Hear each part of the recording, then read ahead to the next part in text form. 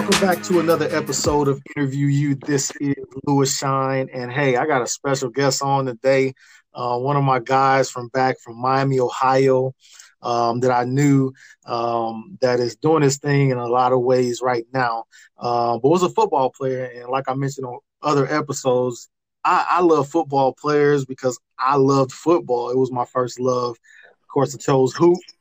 I was always around the football guys at Miami. And so this was one of the guys that I kind of took a liking to and was around a little bit. So I just wanted to bring him on and kind of talk a little bit about what he's doing. So without further ado, I want to introduce you guys to my boy, Van Monroe. How you doing, man?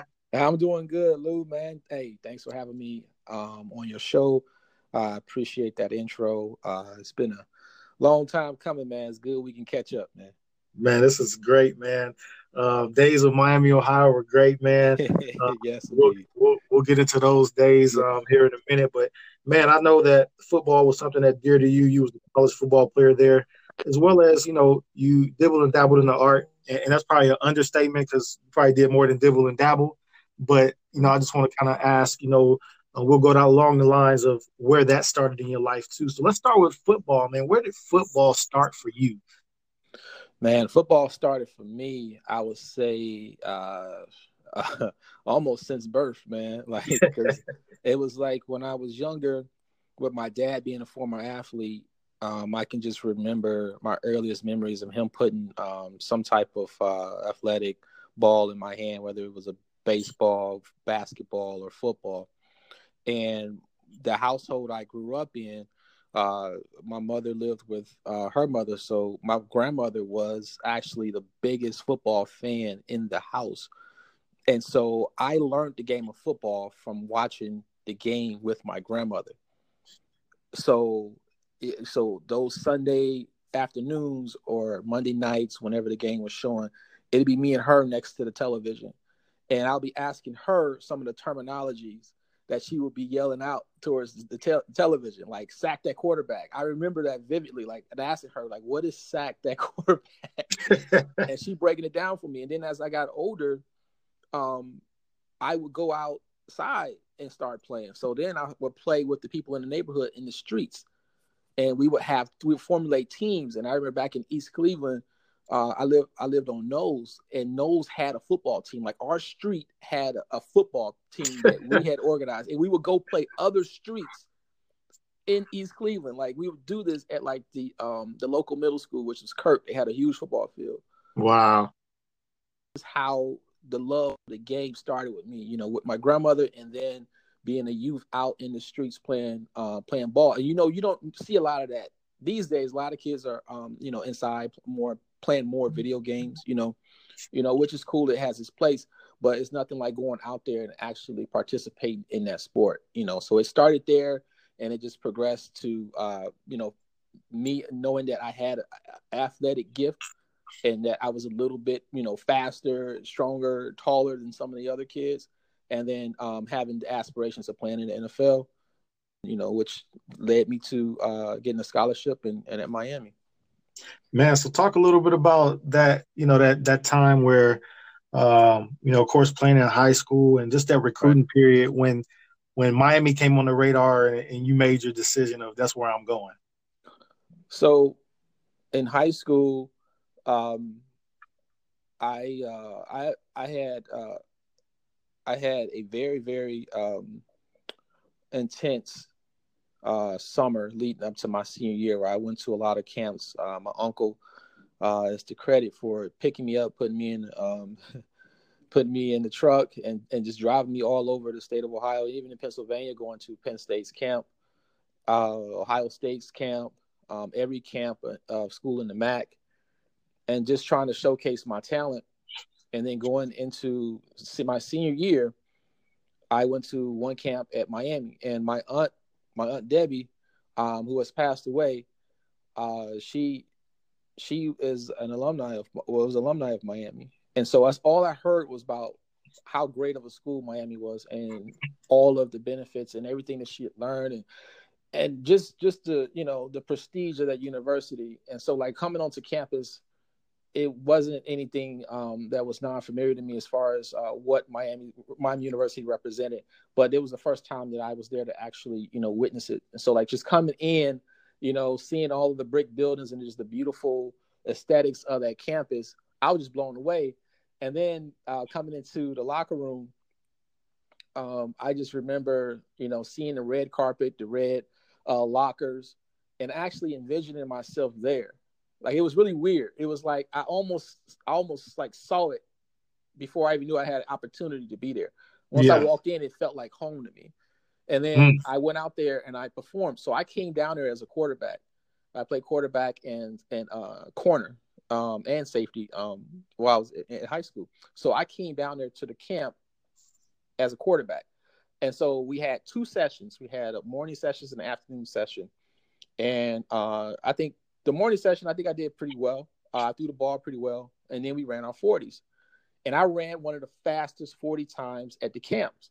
And so during like middle break, head coach Terry Hepner, the late great Terry Hepner, came up to me and said, "Hey, Monroe, how do you feel about switching over to defense for the second half?"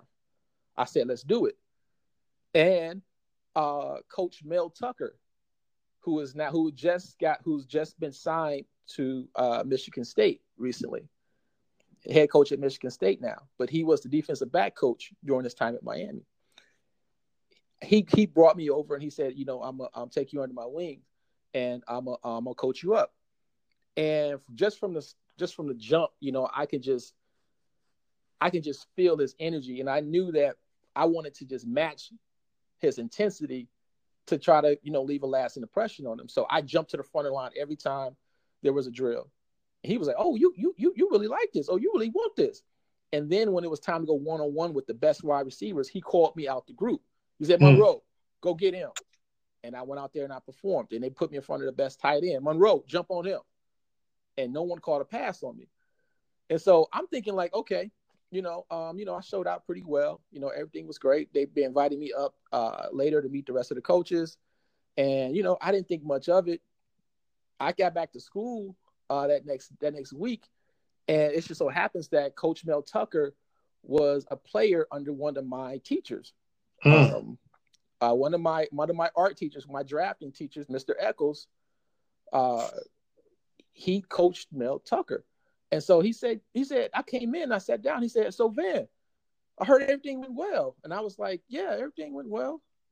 And then he was like, "Congratulations." I'm like, "Congratulations?" He was like, "Yeah, they offered you a scholarship." And I'm like, "They did?" So I found out through my teacher, because Coach Tucker had told my teacher, and then Tuck called me later that afternoon to formally, offer me that scholarship. So I found out that next Monday in class.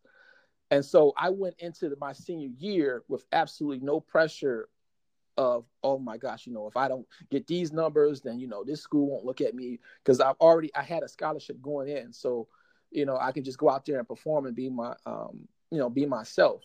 And it's a blessing that I did take that scholarship, because the 7th game of the season, I tore my ACL. And so I didn't finish the year, but since I accepted, it was offered that scholarship, Miami was there, and they honored it through my injury. And so, I graduated in 2000, year 2000, and then that summer I was in Oxford. Wow, man, that's yeah, the journey to Oxford, the OX. So, yeah, man, it's good to hear your story, man, because some of it I haven't heard. It's a good thing, but then I like for people to hear that recruiting process, man, because it's different for everybody. Right. It also gives encouragement throughout, because when you hear others that have been through it, and maybe how they maneuver through it, right, it can kind of give you hope, And so that's one of the reasons I kind of opened this thing up to talk to different people about it, so I can give others hope, man. And so, man, you're in Oxford now. We were there together, man, and yes, there were some. I mean, I don't know about all the other times in the history of the school, but I I'm willing to bet that when we was there, man, sports was jumping like none other. None Uh, other. Oh man. I mean, on the hoop side, the Right. That's what I was gonna say. Yeah. football, hockey. Yeah. Yeah, hockey, yeah, man. Yeah, baseball, yeah. The softball, the girls softball team, like everybody was excelling during that time, man. It was so great to be an athlete and be associated with that group, you know. Like you said, the basketball, you know, Millette Hall was jumping with Juby Johnson and Chet Mason and those guys, man, doing their thing. And then the football team, we was finding our as a lot of our recruits from our class began to start playing, you know, from the Ben Roethlisbergers to, you know, Terrell Jones, Fonzo Hodge, and, you know, go on and on and on. You know, we started balling, man, and things became, you know, Miami became known for sports again. You know, I'm sure, you know, we've had our ups and downs over the years, but Miami is you know, primarily and rightfully so, you know, known as academic school. Yeah, And so now it's like we are putting them on the map as, you know, a powerhouse in football. You know, we yeah, started to get like ESPN night games throughout the week. And, you man. know, I remember like ESPN making fun of our scoreboard, or people on TV making fun of our scoreboard. Because this is before we had the renovations, right? You know, Yeah, we had the old school scoreboard. You know, I laugh all the time about like just how our equipment was like inadequate a bit when we got there. Not as far as like our helmets and things like that, but like our stuff we wore underneath our equipment, like yeah, our travel gear, like our shorts and things like that, you know. And now, you know, we see like these sponsorship deals with they have Adidas now. We were with Nike when I was there, but just seeing that the renovation of the stadium and the locker room and just so much have grew from that era of us being there. You know, Ben Roethlisberger, who was our quarterback during that time, you know, he donated a lot of money to renovation of our indoor facility. Just being there, you know, before that, it's just like it's nothing like it, man. You know, the scene where we were, and then like know that you had a part into what Miami football is today. yeah, man. And you know, I joke about it. I was talking to I've had Jawan on here and some Yeah, other guys and Turner yeah, Nande. And we were talking about how, man, now ESPN on every campus, but back then right, for right. ESPN to show up, that was special, and they was That was on our it. campus. That was it, man. That was special. To have them on our campus so that, you know, people back home could see you, you know. And that was big for us. Just know that the whole world, the sports world, could watch us play and like, hey, look, we got talent here in Oxford. You Yeah, know, we can ball too. You know, we may not be as big as a lot of guys in like the major conferences, but we sure enough was beating them. And that, you know, to our 2003 year, we finished 10th in the nation when we won our MAC title. And, you know, people forget that, you know, we were 10th in the nation out of Oxford, you yeah, know. Only loss was to Iowa that year. And I think they were Big Ten champs either that year or the year before. So yeah, we probably could have competed very well in the Big Ten that year because we beat, we did our thing against Northwestern and, you know, just a lot of the bigger schools. We call those tomahawk victories, where we come in maybe an underdog or a school that's has a bigger name than us, and we end up winning. We have inside the locker room, we have record of all those wins over the years, and just like being proud to carry on the tradition of the ones that came before us, because we have all those images and those pictures of those people and those players who paved the way inside that locker room. And we always live by tradition and being like, hey, yo, we got to live up to what they set forth for us. yeah, And so, you know, so that we can be that, you know, that aiming point for that next generation. But it all starts with us carrying on this tradition. And I mean, we took that seriously, man. Like everything we did was like based off of, you know, the previous guys that was there. They taught us about like, some inside stuff about like not walking on the M, which is inside the locker room on the floor, like the carpet area. Yeah. Certain sections of the locker room was called the ghetto. I actually was in the ghetto part of the locker room, and not allowing other players on your team to walk into the ghetto without getting a pass. Like little silly stuff like that just made us a tighter, closer unit. You know what I mean? And then that I think was translated to the field, and you saw it in the way we played. Man, it's amazing stuff, man. Man, talk a little bit about this because I know you were part of some great teams there. And, one thing I love is that so many guys, there's a lot of guys that went on, played in the league, which we know Right. who they are. But there's guys there, man, that, man, if they was a couple inches taller, they could have been in the league, but they were high contributors. And then you yourself, you were a part of it. Right. Just talk a little bit about that and just how special it was just for you to be a part of that brotherhood and that culture, man.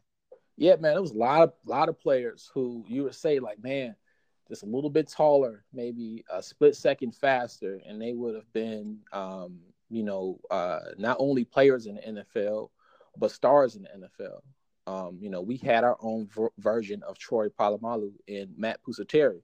Yeah. Matt Pusateri played safety for us, and Matt was like an ultimate gamer. Me and Martinez, we talked about that recently.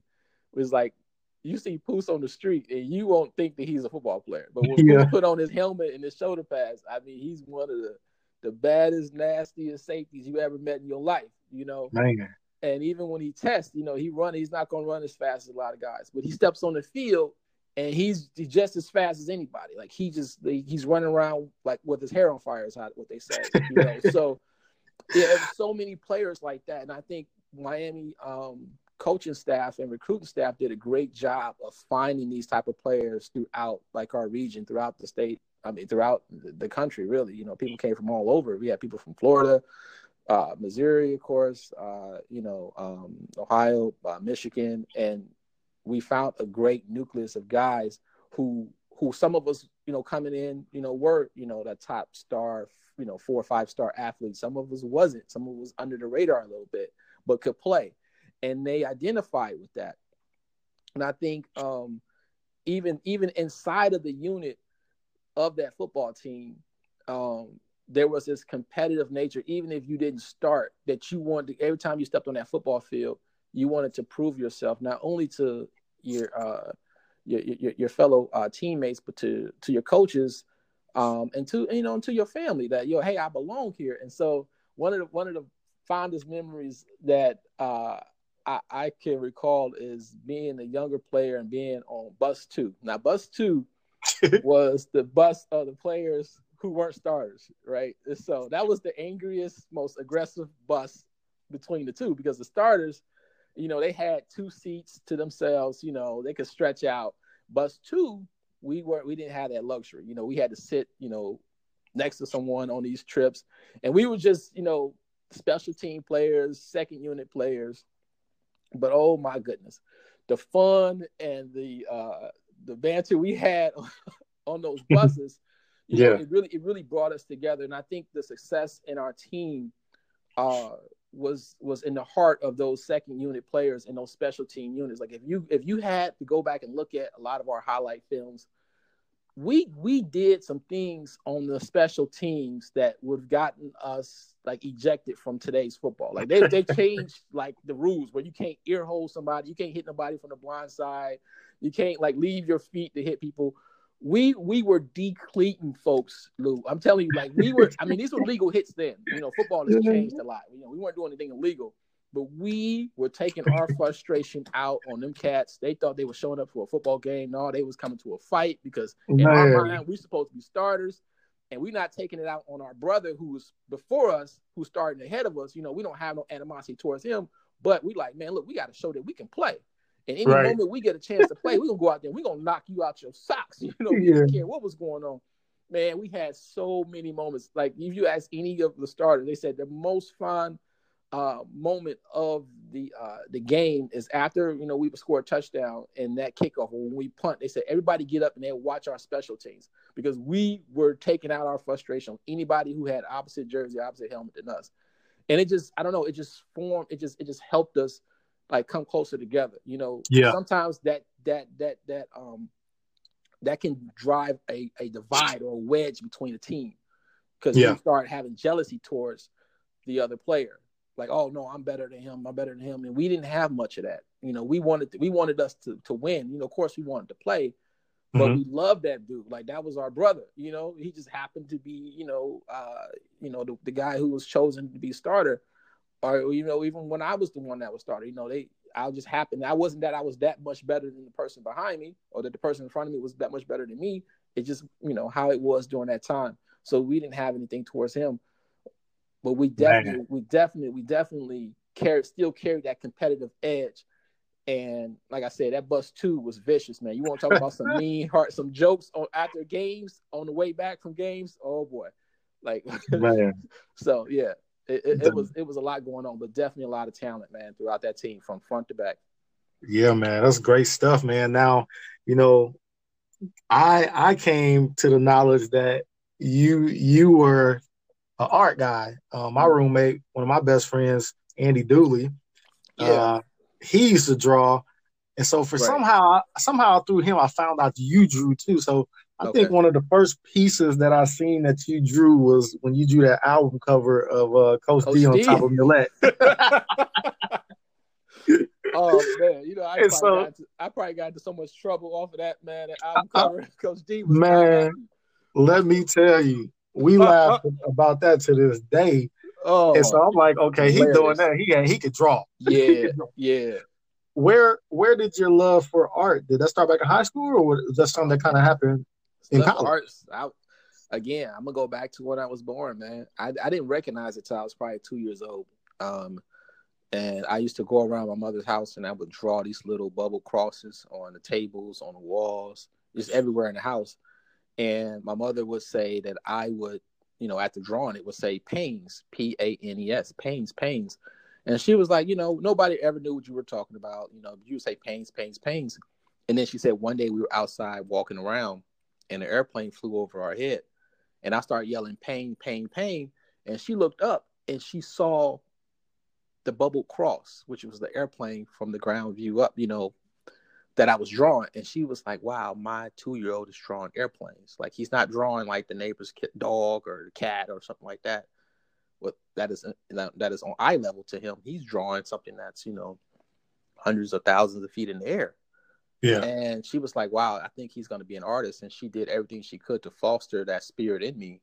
that's I good. remember there was times where, we didn't have much money and she would save up to buy me an artist table so that I can sit at the table and perfect my craft. And like, she was real big on me practicing my art and practicing whatever it is I wanted to do, whether it was football. Like, she didn't want me to stay inside the house and watch football all the time. She would say, if you striving to be a football player, you won't get there just by watching it. You got to go out there and actually do it. So she was real big on me applying my talent to whatever my purpose was or whatever my dream was. And that also pertained to art as well. So she bought me a lot of paper and just very encouraging through my upbringing, to that I was going to one day be an artist one day. And here I am. Man. So going to college, I know you was doing a lot of it then. Kind of talk about your experience there and just how you just continue to hone your craft. Yeah, so I could take it a step back. Before I got to college, I won a few awards in high school. I won the Governor's Award. I won the Gold and Silver Key from the Cleveland Institute of Art. They had an art contest. So I was being recognized for my gift, but I was listening to a lot of naysayers that told me that I couldn't be a successful artist of my generation while I was living, that a lot of artists aren't recognized or acknowledged or celebrated until they're passed on. And a lot of people, to try to prevent me from going down this endless pit of despair, would say, you don't want to be a starving artist, so you need to probably pick another profession, or just have art as a hobby. And I started to really listen to them. So going into Miami, I did have a major in graphic design, but I didn't really see a future for myself in the arts, to be honest with you. Like, I really thought that I was going to either do something in business or be in the NFL someday.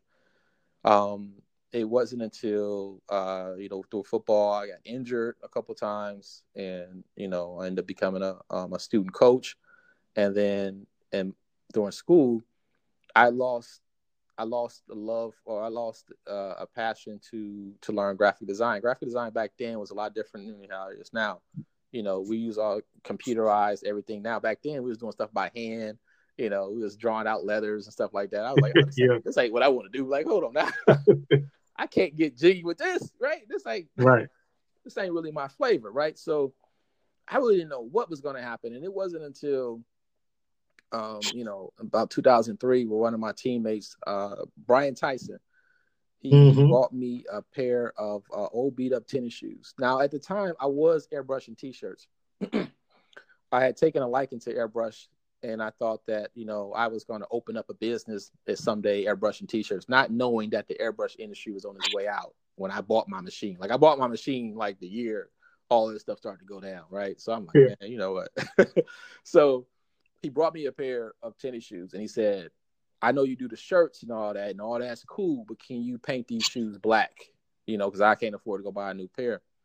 And I kind of looked at him like he was crazy. I'm like, what do you mean paint them black? What are you talking about? Yeah, paint them black. I'm like, you don't want a shirt? He was like, nah, can you paint these shoes black? And so here was an opportunity that was disguised as an obstacle or a challenge, right? Because I've never done it before. It was something that was foreign to me.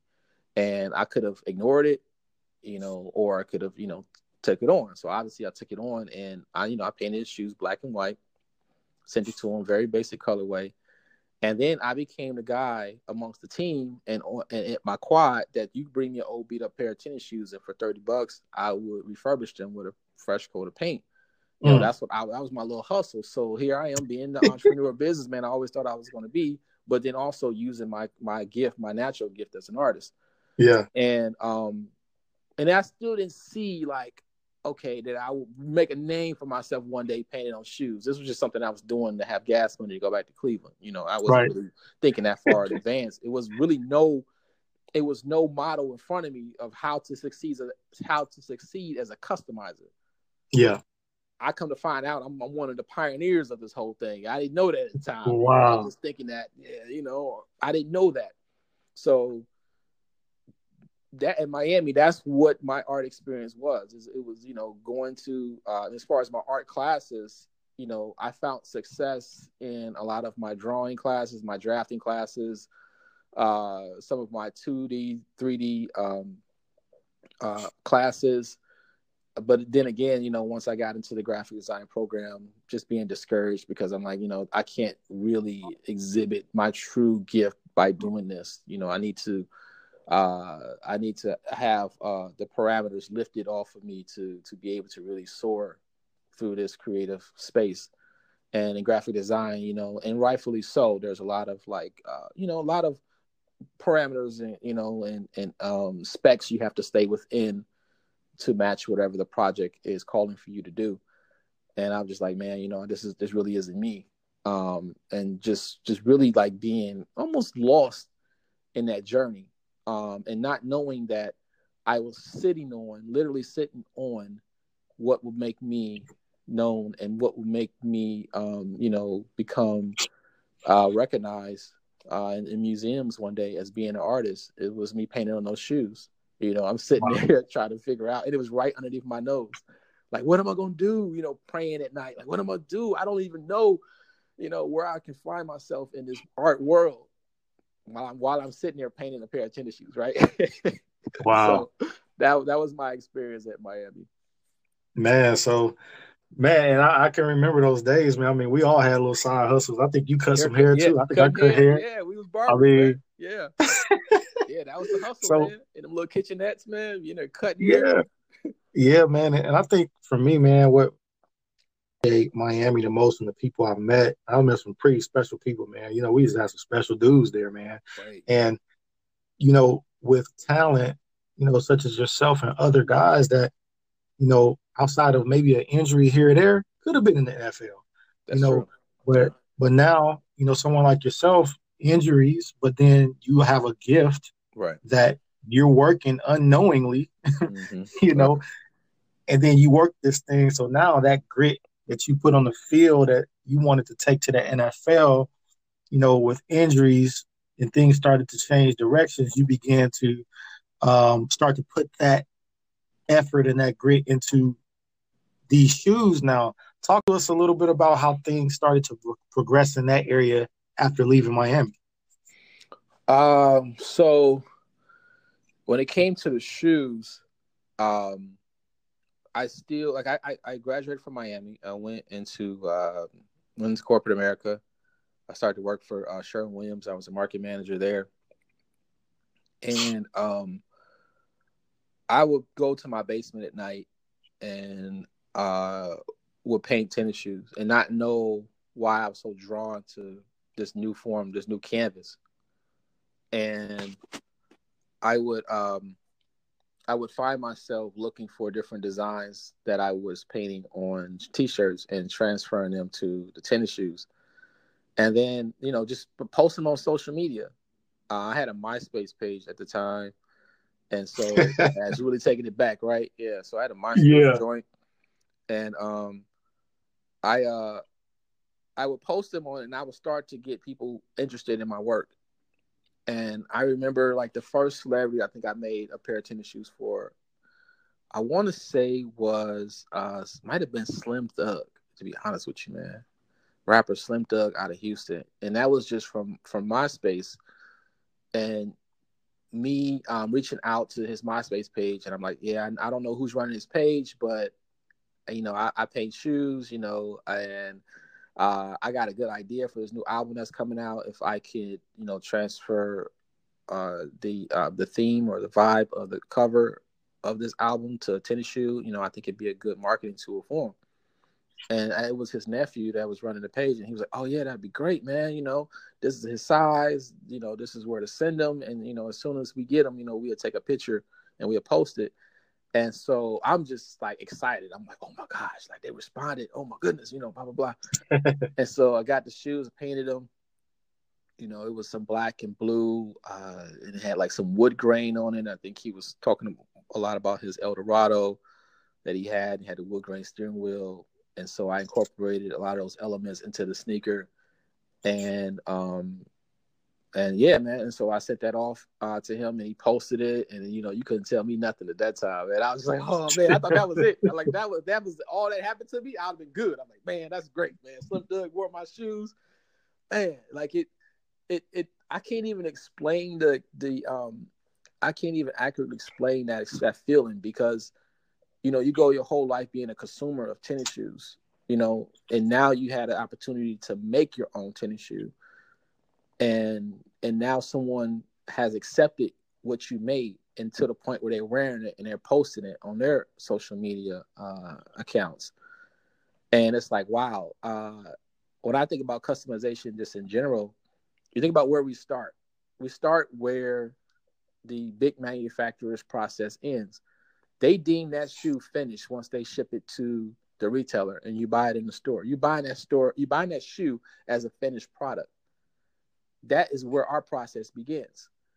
So they didn't even see past that finished product. And now we're elevating it to a whole new level of creativity, which we can get into how they began to now take from our industry of customization, later on, once they figured out, what we were doing and how we were doing it and how we were relating to our customer base.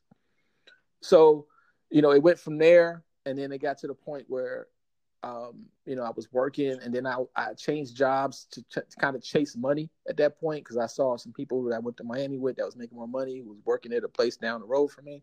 And I was like, man, I need to work there and making money. So I was kind of looking at the grass being greener on the other side of the street, versus like really focusing on me. And I went there, and then I made a lot of money, but I kind of got away from the art because it just was so time consuming of a profession. And this was like around September of 2007. I came to my desk one day, and I couldn't focus on my work. And it was almost like I had a burning bush moment. And you think about, in the Bible, Moses in the book of Exodus, I had a burning bush moment where, like, I felt God speak to me, and And he said, why are you spending all this time doing something that I didn't create you to do? I made you an artist. And here you are chasing money, chasing other people's passion, chasing other people's gifts. Like, you're an artist, like, be an artist. And like, it really struck me to my core. Like, it just like it like, I was just like, I couldn't believe it, because it was like it spoke so much truth into everything I was, to my whole existence since I was 2 years old. I knew I was made to be an artist. And I got away from it listening to other people. I got away from it to be comfortable. I got away from it to be able to buy, fancy things. And all of that stuff would have kept me away from my true purpose. All of those things would have kept me out of the Smithsonian Museum. And I didn't know this at the time. I didn't know that was behind the door, the unknown door of when you step out and do things, when you follow your passion. But I went through that whole week of trying to figure out, what I'm going to do. And then I finally decided to go speak to my manager. I said, I can't focus on this stuff anymore. I got to go out and do what I was called to do. And that was to be an artist. And he kind of looked at me like I was crazy. He said, you can make, 6 figures working here. And then, I was like, yeah, I understand that. And then I respectfully told him that, I didn't come here for like your approval. I just want to let you know that what's going to happen. I'm not trying to get you to prove what I'm about to do. I'm out. So, I left. And, I would love to say that everything went, great. And, everything was peachy after that. But I think I hit like the hardest wall of adversity that I've ever faced in my life after that moment. Because like everything that I had lined up for me to succeed as an artist, as far as like opportunities, they all fell. They all like like, so I had an opportunity to go paint murals inside of a hotel. And when I showed up to the job site, the manager told me that the hotel owner decided to go with wallpaper instead of me doing the mural. So this was a $15,000 project that now I have zero. So I've already calculated like what I'm gonna do with that money as far as, bills and things that I would pay for. And then I had another opportunity to work with Deion Sanders, because they had caught wind of my work through MySpace. And they opened up a shop in Dallas, and they wanted me to fulfill a certain segment of the shop with my custom tennis shoes. And so when it came time for me, when I left my job, to come call him and say, hey, look, I'm ready. I'm finally ready to do this.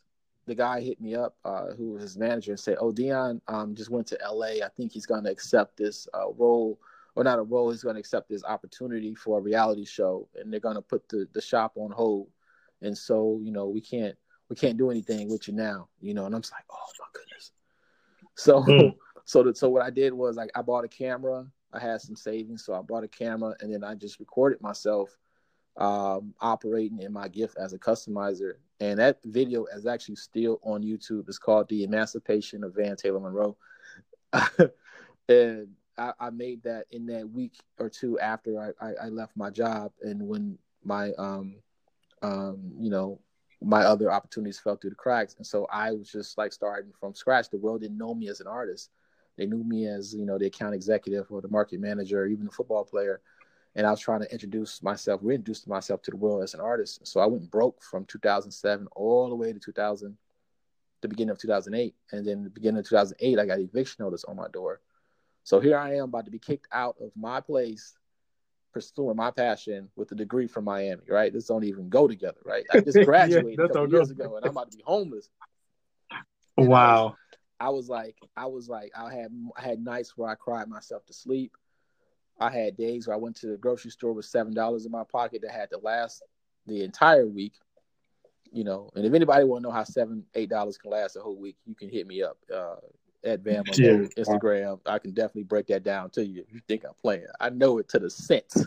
All right, how to make that stretch, because I lived it.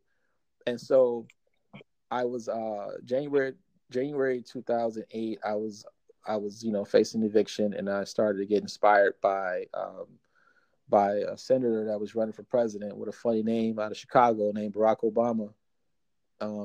He was an underdog in the race that year.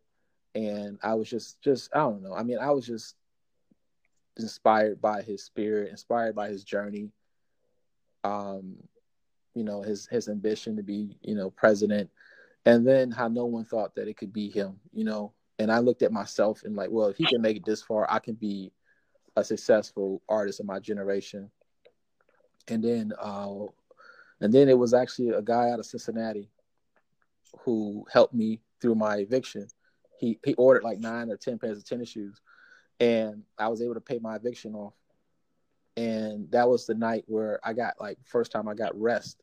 I went to sleep every night, but I didn't get rest because my mind was just racing, figuring out like what my next meal gonna be. Am I gonna be kicked out of my place or whatever the case may be. And I painted a Barack Obama tennis shoe in that moment. I woke up, I painted that shoe, and I went and posted it on my MySpace page. And brother, I tell you, like it went viral before like we even knew what viral was. And like from there,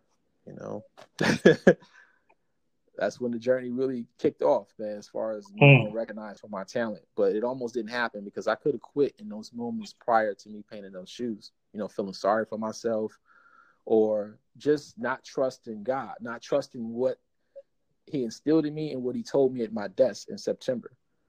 I could have been like, you spoke to me, and then I went through all that adversity, because at that moment you're thinking, did I hear it wrong? Was it not God speaking to me? And then, I could have given up. When I think about it, I get choked up. Like my eyes almost start to water because I could have quit, went back to corporate America, went back to my job, made 6 figures, had a big old house, and and would have never found like never have taken that journey of finding my true passion and getting the most out of my ability that was given to me by the Most High. So, yeah, man. So that's how I got to the Obama shoe, man. Man, bro, like we need to call this episode "Drop the Mic." This is a whole bunch of drop the mic moments here, man. And man, I know you got millions of things you could tell us too, man. Even more stories. I talk about this one a little bit, and we'll begin to wind it down. Like I started seeing, I definitely saw that. Didn't know the backstory, of course, but I was like, oh, Van doing his thing, just click like, what I mean? I never talked to you about these things, so that's why this is blessing me, man. Right. But I saw you worked with the likes of Spike Lee, Jordan Brand, Smithsonian Right. Museum, where your stuff is there. Like, just talk about some of your highlights, man, that you're proud of. And even you could throw one in there that may have not been the most public, or you didn't even put it out there, but it touched you. Just share with us a few of those things, man. Yeah, so a couple of those, man, I would say, working with 20th Century Fox right afterwards, because everybody saw the momentum that the Obama shoe created. That was before everybody was putting Obama's face and stuff on shirts and hats and things like that. That was before all of that. They saw that, and then people saw an opportunity to make money themselves. And so they was like, oh, let's put them on a scarf. Let's put them on a hairbrush. Let's put them on a wave cap. It was just every little thing you can think of. They put Obama on. And so 20th Century Fox saw that, and they contacted me to help promote films with tennis shoes. And this was the first time that a customizer was used to promote a major blockbuster film. They were spending like, millions of dollars in advertisement. And now they're like looking in other ways, creative ways of getting exposure to their films. So that was one of the big highlights. And one of the things I'm like really, really proud of. I think another one was going out to Africa.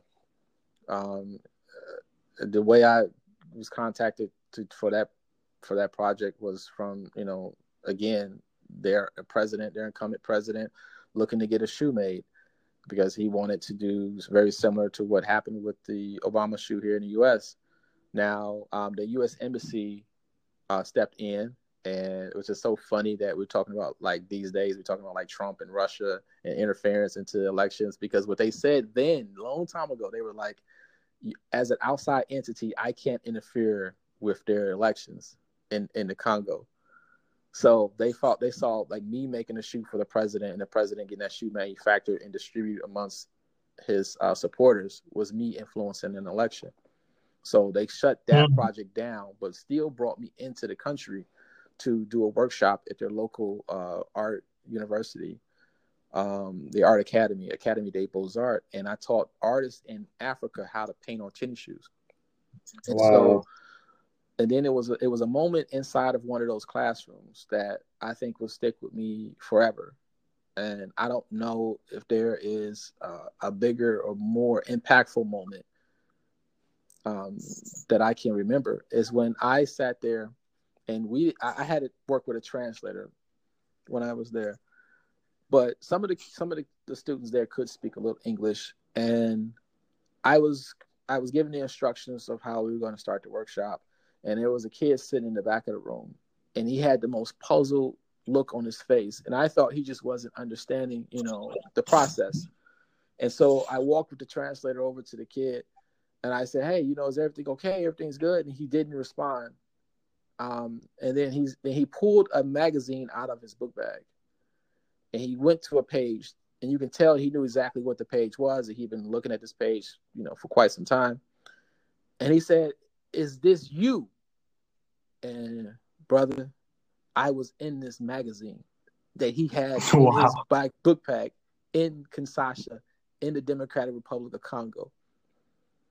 He didn't know that I was going to be in his classroom that day. I didn't know he was going to come there with that magazine. And so we had a moment at that point, like, wow, yeah, that's me. He's like, wow, like, I've been reading about you. And I'm thinking, like, I'm thinking, okay. And I just go back to those moments of despair when I didn't have any money, when I didn't know what my future would hold. If I heard wrong when I was told, that I was an artist, I goes back to those moments and was like, wow, that all of the pain, everything that I went through was all worthwhile, right? Because here we are in Kinshasa, in an academy with artists, in a language, speaking a language that and this kid has a book and he's been reading about me. He's, maybe inspired by my journey, by my story. And so, I say all that to say, like, you never know, like, how wide your influence can spread when you start pursuing what you was called to do. Whatever, no matter what it is. Who would have thought that somebody painting a shoe could be in the Smithsonian Museum, in the African American History Museum, from painting on a tennis shoe, from Brian Tyson bringing me that shoe in my dorm room. And he said, "Can you paint this shoe black to white?" Now my shoes sit inside of the largest museum in the world, African American History Museum. And check this out, Lou. It's the first exhibit in the whole museum. So everybody who goes to the museum has walked by my exhibit because it sits there first. Wow. Which I don't believe I deserve, but they put me there for whatever reason. And I'm in there with artifacts from Harriet Tubman, artifacts from Martin Luther King. Marcus Garvey's hat is in there. Just everything everything from our ancestors who paved the way for me to have the opportunity to do the things that I do today. I sit under the same roof as them. So as long as this world is here, the people will be able to go in there and say that it was an artist named Van Monroe at some point, and he painted on tennis shoes, and this was all because of I decided to follow my passion and not listen to the naysayers and not be afraid to fail, So, bruh. Man, bro, this is very powerful, man, and it's definitely a message that transcends like genres. Like, it could be football, it could be art, it could be whatever your passion is, and I'm glad that that's the way you mentioned that thing. Especially with your testimony, man, of listening to what the Lord told you to do, man, and that's where follow it starts, that thing, because the world can have so much pressure on us and responsibilities, and, to follow in the Joneses or whatever, but and it can get so loud to where you're not really hearing the voice of the Lord and what He's telling you to do, because He know that's your wealthy place. He know that's where He called you to be, and man, it's so powerful that you did that, man. So I appreciate you telling that story.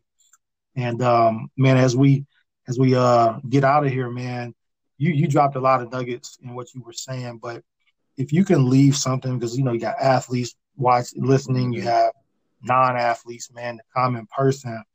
What's something that you can leave with anybody that's listening, man, that can fuel them as they go forward to pursue the passion that's in their heart? Right.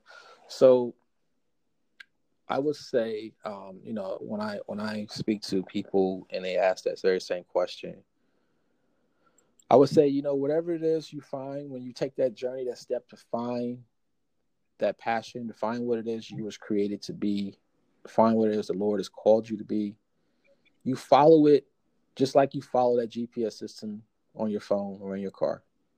It seems like we're more obedient to that than we are to the Lord who created us. We be obedient to that little voice that tell us turn left, turn right, go here, to follow us or to lead us to our destination. I say you follow that passion, that voice that's inside of you first. The voice that the Lord puts inside you when you are confused or you're unsure of where it is you're supposed to go. And then not only having faith in that, but also putting your works into motion. I tell people it's called hand-eye coordination. We talk about sports. In order to catch a football, you got to have hand-eye coordination. You got to line your hands up with your vision. In order for you to fully get the most out of what you were called to do, you have to line up what your vision is with your works. I should be able to follow you for a whole week and know what it is that you were made to do or that you're striving to be by your actions, by your practices. They should be able to see it in what you do, not from what they hear come out your mouth.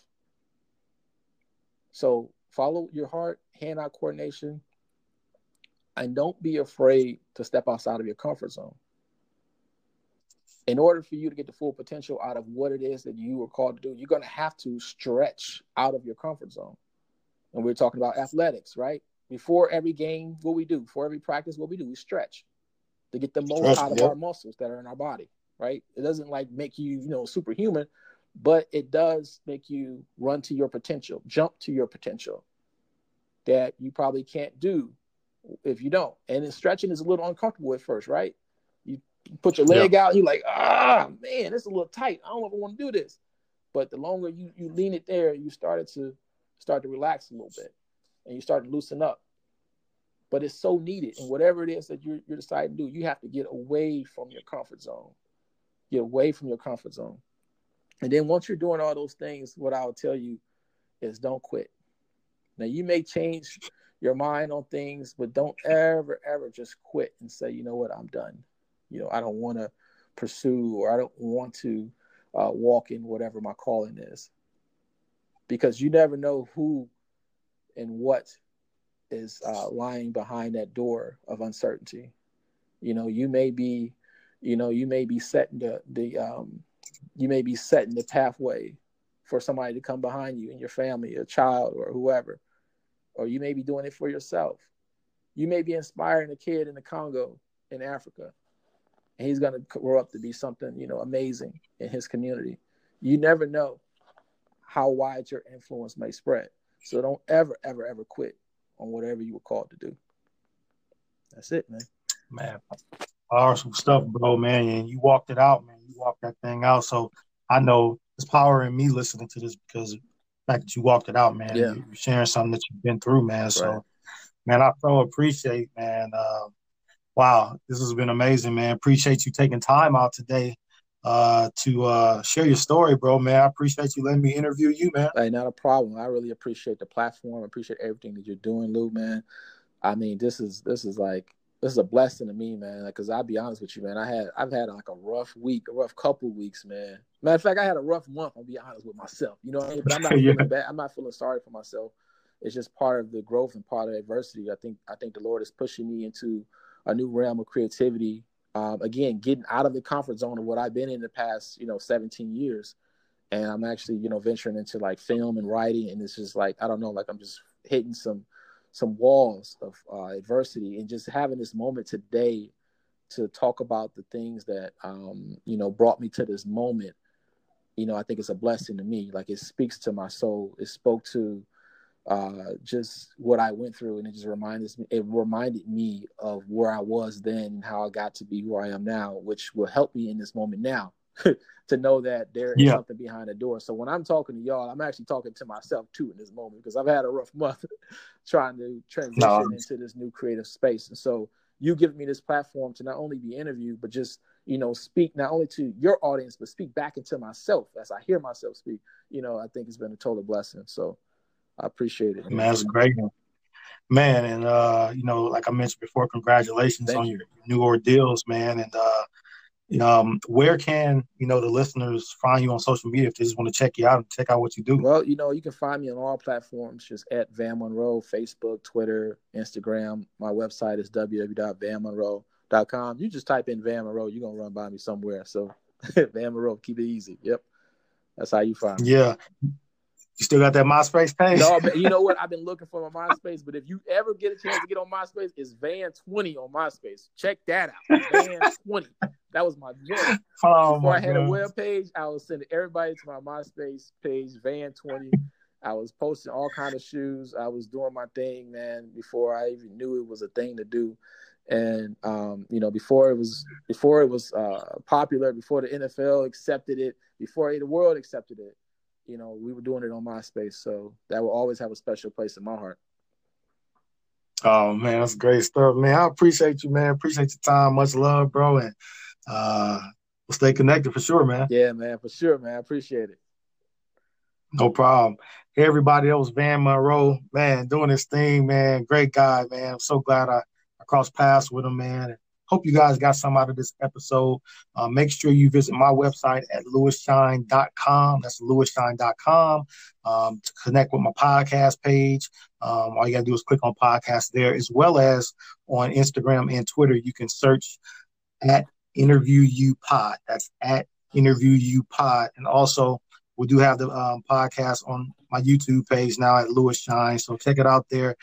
Share it with somebody. Make sure you rate it and leave a comment. But until next time, this is Interview You. We'll see you on the next episode.